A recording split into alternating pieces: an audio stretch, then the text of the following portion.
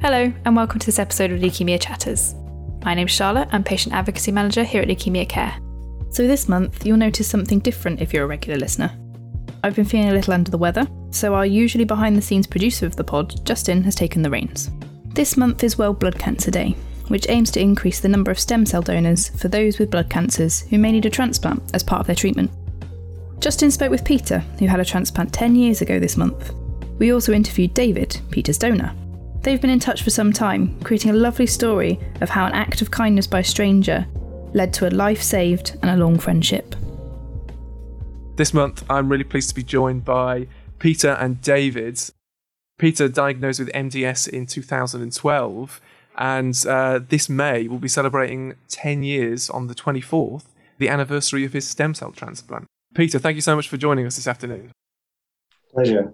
And we're also joined by his donor, David, David, thank you again for your time this afternoon. You okay? Great. No, thank you both for joining us today.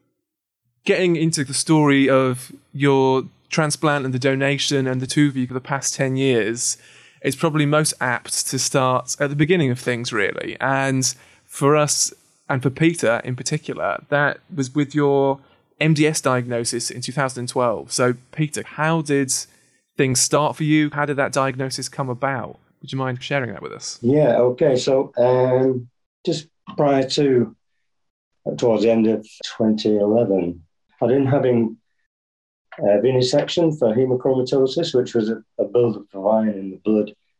And each time, I probably went about every 4 to 6 weeks to take a pint or so of blood. And it kept the levels very low, kept them quite low to levels. In the background, they always test the bloods just to see what's going on and everything else. And round about towards the end of 2011, they spotted that the platelet levels were dropping. And it seemed to give them some concern. It didn't really mean anything to me at the time. But they did drop quite dramatically. And I was going for weekly tests. And it got to a point where I was referred to a consultant, normally just being dealt with by a nurse practitioner. But the consultant thought there was some issue and didn't really explain what the issue was. You know, we were still in the dark at that time. He said he would get probably a good result from a bone marrow biopsy. Okay, I said, well, can you explain that, please? Well, we take a bit of your bone marrow out and we examine it, etc. Okay. So we arranged to have that done. And I think about a week later, I was called back in and they said, simple like this, you've got a problem. There's nothing I can do for you. So I've got my wife sat next to me and she's looking like this and saying, I'm sorry, nothing you can do for us? Nothing I can do. But next week, you'll be at the Christie Hospital in Manchester. He said, it's a problem, but don't worry. They'll sort things out for you. Well, we live about 3 miles from Christie Hospital, and we know it's the Centre for Excellence for Cancer Treatments, and we have friends that actually work there, and we know, many people have been through the system at Christie. So it worried us a little bit, I must confess. Of course, especially that cryptic of a way of telling you, it sounds like, was a bit... Yeah, that was bizarre. It really was. The guy just shrugged his shoulders. Yeah, when did it come to a bit more light and a bit more information on your end, really, of what exactly it is that you had? He didn't say it. He didn't say it at that point. Sure. But from meeting him at the Stockport Stepping Hill Hospital, and getting the referral literally within a week to the Christie. Fantastic consultant there, Mike. And he said, you've got quite a bit of a problem. And they did the bloods, and of course he could tell that my platelet levels were dropping to around about 14 from, they should be into the hundreds. He said, you do have a major problem, do you not? And the crazy thing was I had no symptoms. He said, you're not tired? I said, well, I'm tired, but we all get tired in our 60s. I had retired some years before and taken up another job working in Manchester and going out every day. Apart from being tired, I had no physical symptoms, no bruising, but checked me out all over. Apparently the MDS at that point, bone marrow failure, can result and show evidence of bruising, blood spots, various things. Tiredness, but of course we all feel a bit tired, don't we? I've been out for a day. But I had none of that. And he said, you do have a serious problem, and there's only one solution. And he was fairly blunt. He went on to say, there's one cure for you. I'm not saying stem cell transplant. Didn't know what he was talking. We didn't know what he was talking about. These were all foreign words coming to us. And we're looking at each other, Mary and I, and saying, stem cell transplant? Bone marrow transplant? So when was the first time you heard the words MDS? On that occasion, it was the 14th of March, the very first consultation. And it was frightening, to be honest. And he'd said that it was on a Tuesday, I remember that. And he said, Thursday, we'll get a couple of bags of platelets made up from Sheffield and brought over for you. And we're going to have to keep feeding you this, while we decide what we're going to do. And you make the decision where to go from here. Do you want the stem cell transplant? But he kept emphasising it's the only cure. If you don't have the stem cell transplant, we can keep up transfusions for a few months. He said, probably you might just survive till Christmas. We're in May. Terrible, terrible feeling. So he said, well, here's all the information, booklets here, and the transplant nurses came out to meet us and have a chat. Took us on to the transplant ward, had a chat, showed us around, explained what's going to happen. And then, even then, it just didn't register. So we're back with him, back in front of him. He said, we need to find you a donor. I said, okay. So I've got 3 children. We don't bother with children. He said, they're not likely to be a good match, a tissue match favourable for you. And I'm thinking, well, what else can you do? I've got a twin sister. Ooh. So his eyes lit up. Would she be willing to give a blood test? I said, she'd walk here from Macclesfield to give a blood test. So, yeah, right, so we'll arrange that. But I didn't quite understand, but in the arranging for her to go for the blood test, they'd started the search on the Anthony Nolan register. So the test, my sister went along and she had the test and we were nowhere near compatible, which was disappointing. She was disappointed. I understand how she felt, really, because, you'd do it, wouldn't you, for a relative, for anybody. But she was fine with it. And at the same consultation again, he said, look, we've found you a donor on the register. It looks like a perfect match. So how far along the line after that March consultation was this then? Must have been pretty soon after, I imagine. Weeks, 3 or 4 weeks. Sure. Yeah. And, he told me at that point, at the very first consultation, you've got to start work. I said, start work? I'm loving it. I can't just walk away from no work, no DIY, no gardening, nothing that can put you at risk of having an accident where, you might bleed. You talked about the shock factor that came with that diagnosis. And because I can imagine for you, it was fairly out of the blue and a lot of, like you said, kind of a lot of new information and it's quite a learning curve to those early days in particular. Was it a shock? How did you manage that learning curve, really? It's very hard. My wife and I, we're very sensible. We think we're sensible and mature. And we had 3 grown-up children. What we're going to tell them, when we're going to tell them, we need to know, I suppose. And it was the tone of, this is really serious, that we were trying to emphasise, but in a nice, calm way. So we did have a scrum down and we had a good chat about it with the rest of the family. And it seemed to be, it was the only option. So, we had to go along with that. But the information, we knew nothing of it. It was the information that was in written form that we took away from the hospital was mind-blowing. I was like, advanced science. And we just didn't know what was happening. It meant nothing to us. What are you planning to achieve this year? Does it include free falling from 15,000 feet? Maybe flying on a zip wire is more your thing? Join Team LC this year, raising vital funds, as well as your pulse rate. We'll support you all the way in raising the money. The question is, are you brave enough to take on the challenge? Simply search online for Leukemia Care Zipwire or Leukemia Care Skydive to find out more. I think for most patients diagnosed with blood cancer, I think before that diagnosis, their knowledge is most commonly very little. And so then you're suddenly like thrown headfirst into this world of blood cancer and stem cell transplants and bone marrow and terminology like up to your eyeballs with it. Like, and it can be, it could be a really hard learning curve, especially in those early days. But where we got to your story, discovered you had a donor, and that is where David enters the equation. David, you were on the register at that point. What prompted you to join? Like, when did you join? And what's your story of getting on the register, really?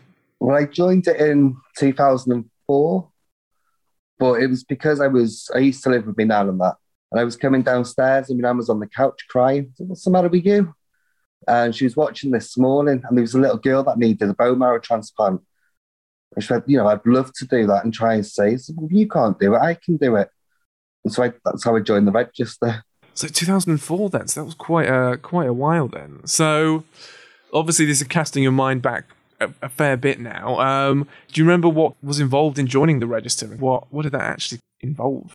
It was just a little spit in a tube. Sure. And then you send the tube off, and that's it until you get to the next stage. It's if you are a close match. But it's only a little spit in a little... Exactly. I think it's... like a little COVID tube. It's Yeah. only like a little spit in one of them. Yeah, which is obviously a very uninvasive and quite an easy way to join the register, really, I think, for a lot of people. Do you reckon the general public realise quite how easy it is to join the register? No, I think they think it's all blood tests and that, and you don't know what to expect. There should be a film on it or something. I think, obviously, you hear the stem cell register and bone marrow, and people are imagining hefty syringes and medical equipment coming out. But to join the register, it is literally spitting in a tube, and you're away, really, aren't you? Signing up for the register and being on it for those years, were you expecting to hear back anything from it? Did you have any expectations while you were on the register at all? No, we were just waiting and nothing. And then I did get called up previously, but then at the last minute they said it's not going ahead. And then I got called up, can I go to London for a blood test? Was it a blood test, like an ECG? But it's full body MOT. Sure, yeah. So I was in 2012 then, early 2012, I imagine. Yeah. Yeah. Then when did you hear that things were going ahead and this was actually going to happen and you were actually going to donate for the first time in 8 years on the register? You were finally going to... When did you hear all that? And what was your reaction? Well, I went up to London with my brother, and then we had all the tests, see if my body's good. And then it was a couple of days later, and I got a phone call saying you are the closest match. Would you still go ahead? It's like, yeah, definitely. They give you the choice going up to it, but you can't pull out because it's somebody else's life at the end of the day. No, that's really honourable of you. And what was your reaction to that phone call? That's quite a phone call to receive. I was buzzing because I had a week off work. And obviously we talked a bit about public's idea of stem cell transplants and bone marrow and kind of all these aspects. What was your own ideas, and did they explain much of the process to you and what it actually involved when you actually kind of got called up to donate? So what would it entail for you? Well, they explained that there's two different types of procedures. There's one like the blood test, or there's one with the bone in your bone marrow. And they say that it's always up to the patient's doctor on which one they think's best. But it's like 85% is the blood. In terms of the process and kind of what it actually involved for you, and from your side of the coin, you got that call and it's your turn. It's your time to shine, really. That week off from work. What did that week involve then for you? 5 days before you get an injection, and it just multiplies your bone marrow. And you get roughly at the same time each day. A nurse will come to your house or your work, whichever's easiest for you. That'll just multiply you. Then you go to London, you get your final injection, you go for a nice meal and a drink, and then you go to the hospital the next morning. And you're at the hospital then, and so kind of what does that involve? It was just an injection into one of my arms. Sure. Yeah. And then you're hooked up to the machines. But the hospitals are amazing. It's a private hospital. The one I went to in London, I've not been to Manchester, but they just really look after you. And you're never alone. You're always in, it's like my best friend came with me to the one in London, and they just look after both of you. It's amazing. And it sounds like they obviously made that process as comfortable and as easy for you. Positive. Yeah. Yeah, it was positive. No, that's great. That's really great you had a positive experience with that. I found the webinars really interesting, again, because I think of the lack of information you're given during treatment. And if you are given information, often at the time, it's just in one ear, out the other. So at the time, I think I didn't really take in a lot of the information, and my husband did. And so after treatment, I actually went back to your YouTube channel and watched a lot of your webinars. Most recently, there was one on acute lymphoblastic leukemia, which I found really useful. Leukemia Care's informational webinars are about the topics that matter to you, whether that be the current news in COVID, the latest developments in treatment, and much more. You can hear from patients and healthcare professionals alike, providing insight on all things leukemia. Watching it live even lets you pose questions directly to those panels. Find out when our next webinar is scheduled by heading on over to our social media or our website, or to watch those you've already missed, check out our YouTube channel. In terms of Peter and your side of things, in terms of, it sounded like things moved quite quickly that diagnosis, and it's from the get-go, transplant was your treatment option, really. I was quite surprised to hear that, and the fact that there were no really alternatives at that point. No alternative, no. It was transplant from day one, really. Yes. How did they explain the process to you and kind of what it would involve from your side of things?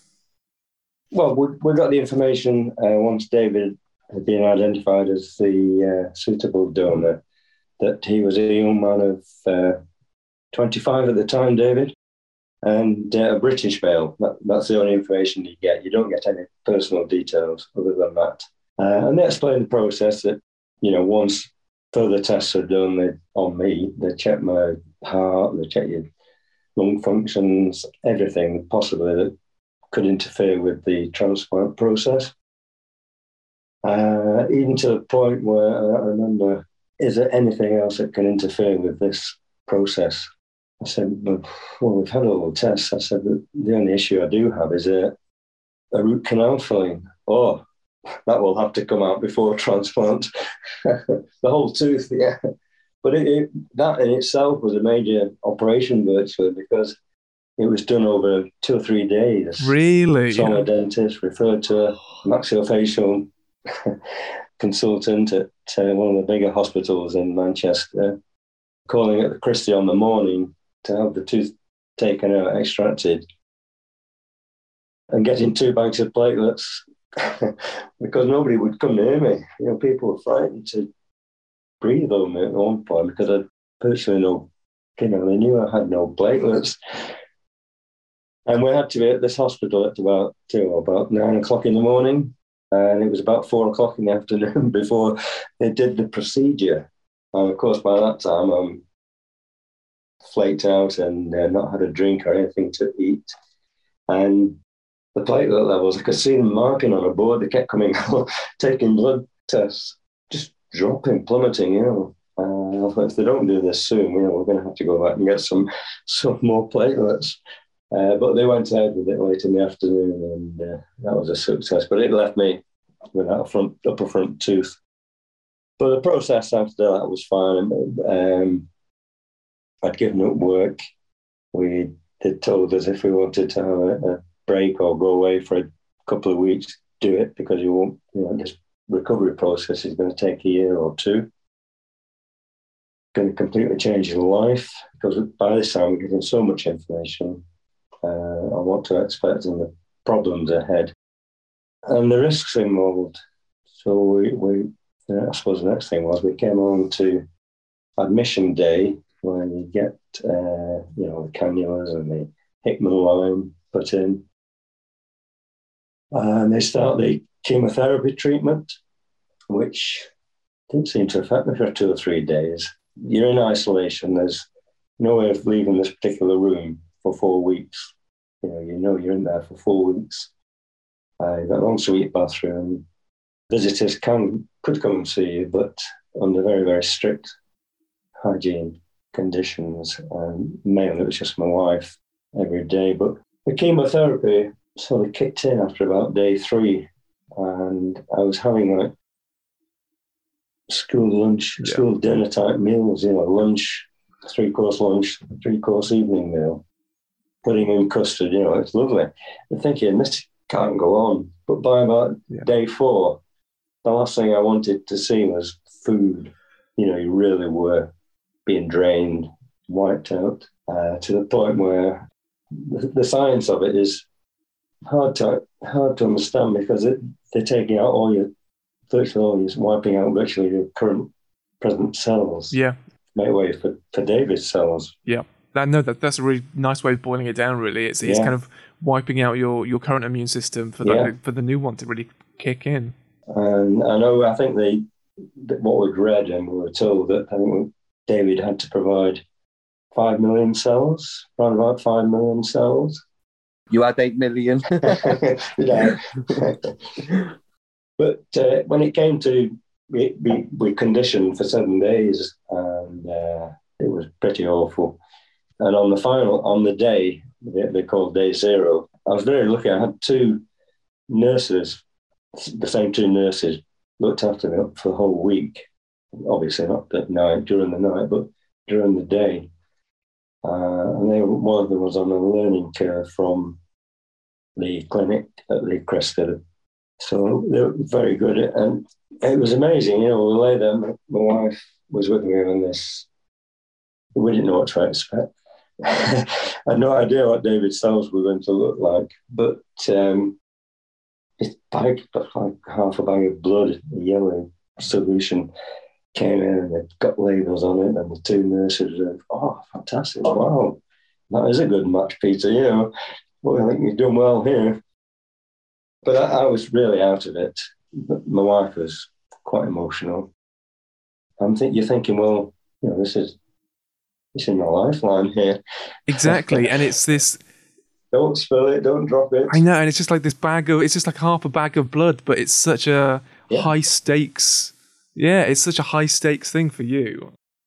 No, thank you for all that. And just like jumping back a second, obviously before you actually received the transplants, how were you feeling about it? What were your kind of thoughts and feelings about it at that point, like before you had it? Were you, like, I can imagine, nervous? And we talked a lot, about what might happen, what might not happen.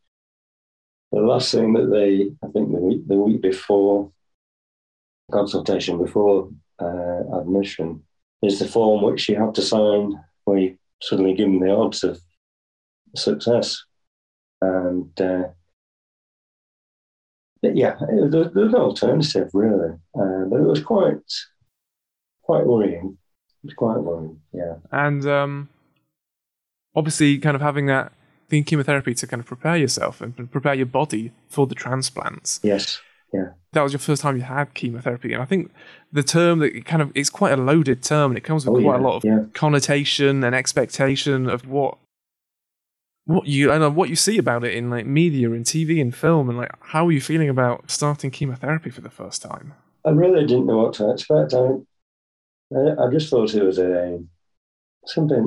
some sort of a chemical based thing that was going to do something. Maybe. We always assumed it was a treatment for some cancers. You think, but this was something completely different. It was awful. If I'm honest, it really was for me. And I have to stress, I've talked about this a lot to people, and I have over years talked to different groups and things like that. But I need to stress that what applies to me doesn't necessarily apply to somebody else. They might react differently. They might be younger, they might be able to cope with it a little bit better. No, chemotherapy is very much always a case-by-case basis. You could take two people extremely similar in background, and they could be have complete different side effects. Like there's never a right or wrong answer really to that one. I was feeling quite happy that we were warned that you'd have all these mouth sores and throat sores, hair would drop out, fingernails might drop out. As the days were going on, I'm thinking, well, this isn't it's not affecting me. I could see a change in my hand. The nails were getting whiter and sort of brittle. And one morning I woke up and all my hair was on the pillow. So the hair had come out.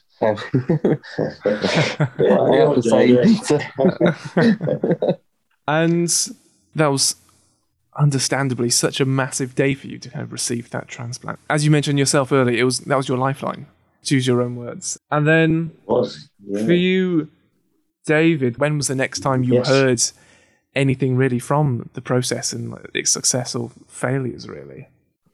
Right. Well, first of all, the other bit as well, people think it hurts, and it's just a needle in your arm. It goes through the machine, and you're there for a few hours. But you've got games there, they give you food and drink, so you're happy. And after I did that, I went and got my hair cut, and they had the needle in my arm still, and then I went back. And they said, we only wanted 5 million, but you got 8 million. So they took the needle out.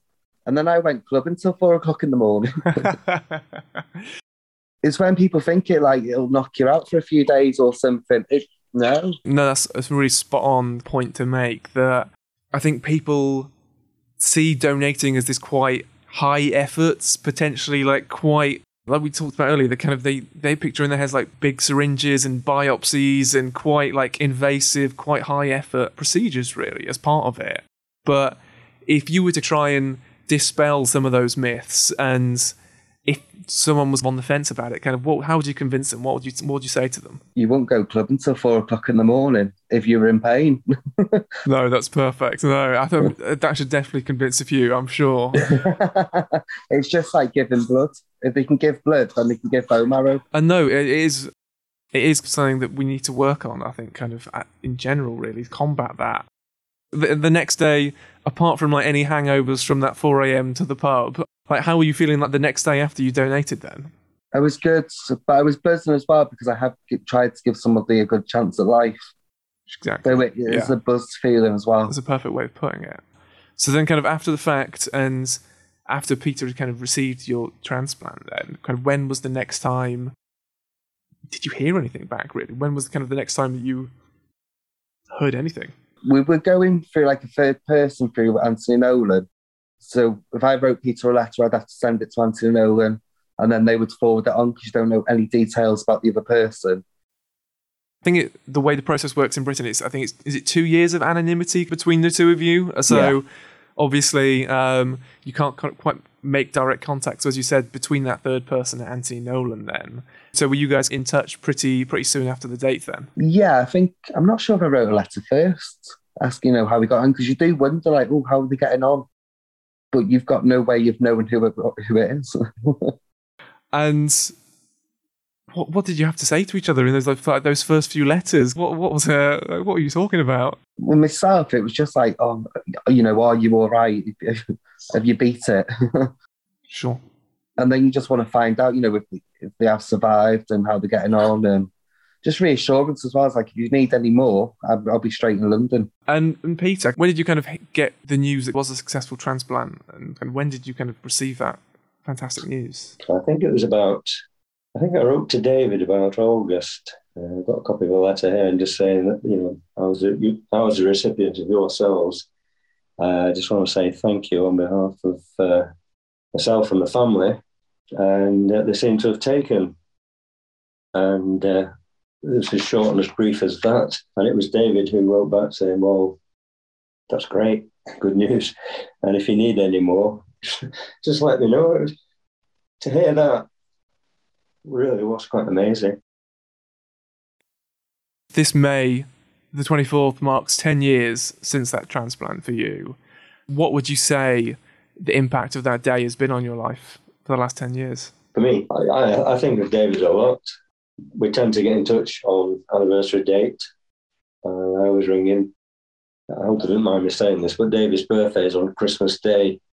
So I always give him a buzz. Don't always send him a present, but I do, just wish him happy birthday. But we think because we've met, I met quite a lot of his family, lovely people, and it's just that kindness, that and thoughtfulness, and it's just such a wonderful thing to do, really. I just wouldn't be here now if it wasn't for David's match. I can't emphasize enough how grateful I am. 10 years, I've had 10 years, which, when I first started the process, things are looking very, very grim. So it means a lot to me. We're just so grateful, the whole family, for David's kindness. No, that's fantastic to hear. And David, obviously, hearing that, and this 10 years down the line now, I think it really stresses the importance more broadly for getting people on the stem cell register. And because I think you guys are really a testament to, for Peter, what was such a high stakes day, and such, obviously these last 10 years have been because of you sacrificing a few days, a few afternoons, like 10 years ago, and it's made, it sounds like, a world of difference to both. So David, what would you say to someone if you try to convince them or why they should join the stem cell register? Your bone marrow grows back. Well, not only that, you have the injections for 5 days and multiplies your bone marrow. It's not affecting you after you give bone marrow. And I think people will think like, oh, they're not having my bone marrow, but you can produce more. And it's just, I can't wait to get called up again. Hopefully I do. No, that's a fantastic attitude to have. That's amazing. And no, I think that's actually quite an interesting point. It's the fact that you're not losing anything. It's just the other person is gaining so much from it, really, isn't it? Yeah. No, and that's great to hear. You touched on it briefly, actually. The first time the two of you met, obviously after this 2 years of anonymity has passed after the transplants, it sounded like the two of you and your families got together. So tell me about that. That was nice because you've been waiting for so long to see how they've got on, and you just want the best for them. Hope that you've helped them, survive. And then you actually meet the person, and you've sent a few letters in between. So it was just really nice. Was that the first time you guys could put a face to a name? Yes, really? I think it was. And Peter, for you, obviously, the stakes of your stem cell transplant were very personal and very high. So what would you say to someone who was on the fence about joining the register? What would you say to convince them? Just please get on that register. I've got nephews, everybody that's eligible, in my close family, have joined the register. My nephew's eldest son, he donated about a year before COVID. He got a call up, and he only signed up because of what I'd gone through. And I was lucky enough, able to go sit with him for an hour, whilst he gave his cells. And just like David's explained, described, it's just so upbeat. It's nothing. I'm fine. It's okay. I'm good. Well, I think your two story is a real shining example of the power of what a stem cell transplant and the power of change it can bring to someone's life. Here we all are, kind of 10 years down the line, chatting about it, and getting people on the register, getting in touch with, in the UK, it's DKMS or Anthony Nolan, are kind of the big charities, kind of getting people onto that register. And so, no, really, it's been really great to speak to you both, and I really appreciate your time and sharing your story with us and giving us this chance to share it. So thank you so much, guys, for that. And it's been great speaking with you. Okay, thank you, Justin. Yeah, thank you. Thank you for listening to this episode of Leukemia Chatters. For more information and support from Leukemia Care, go to our website, leukemiacare.org.uk, or call our helpline on 080 88 010 444. See you next month.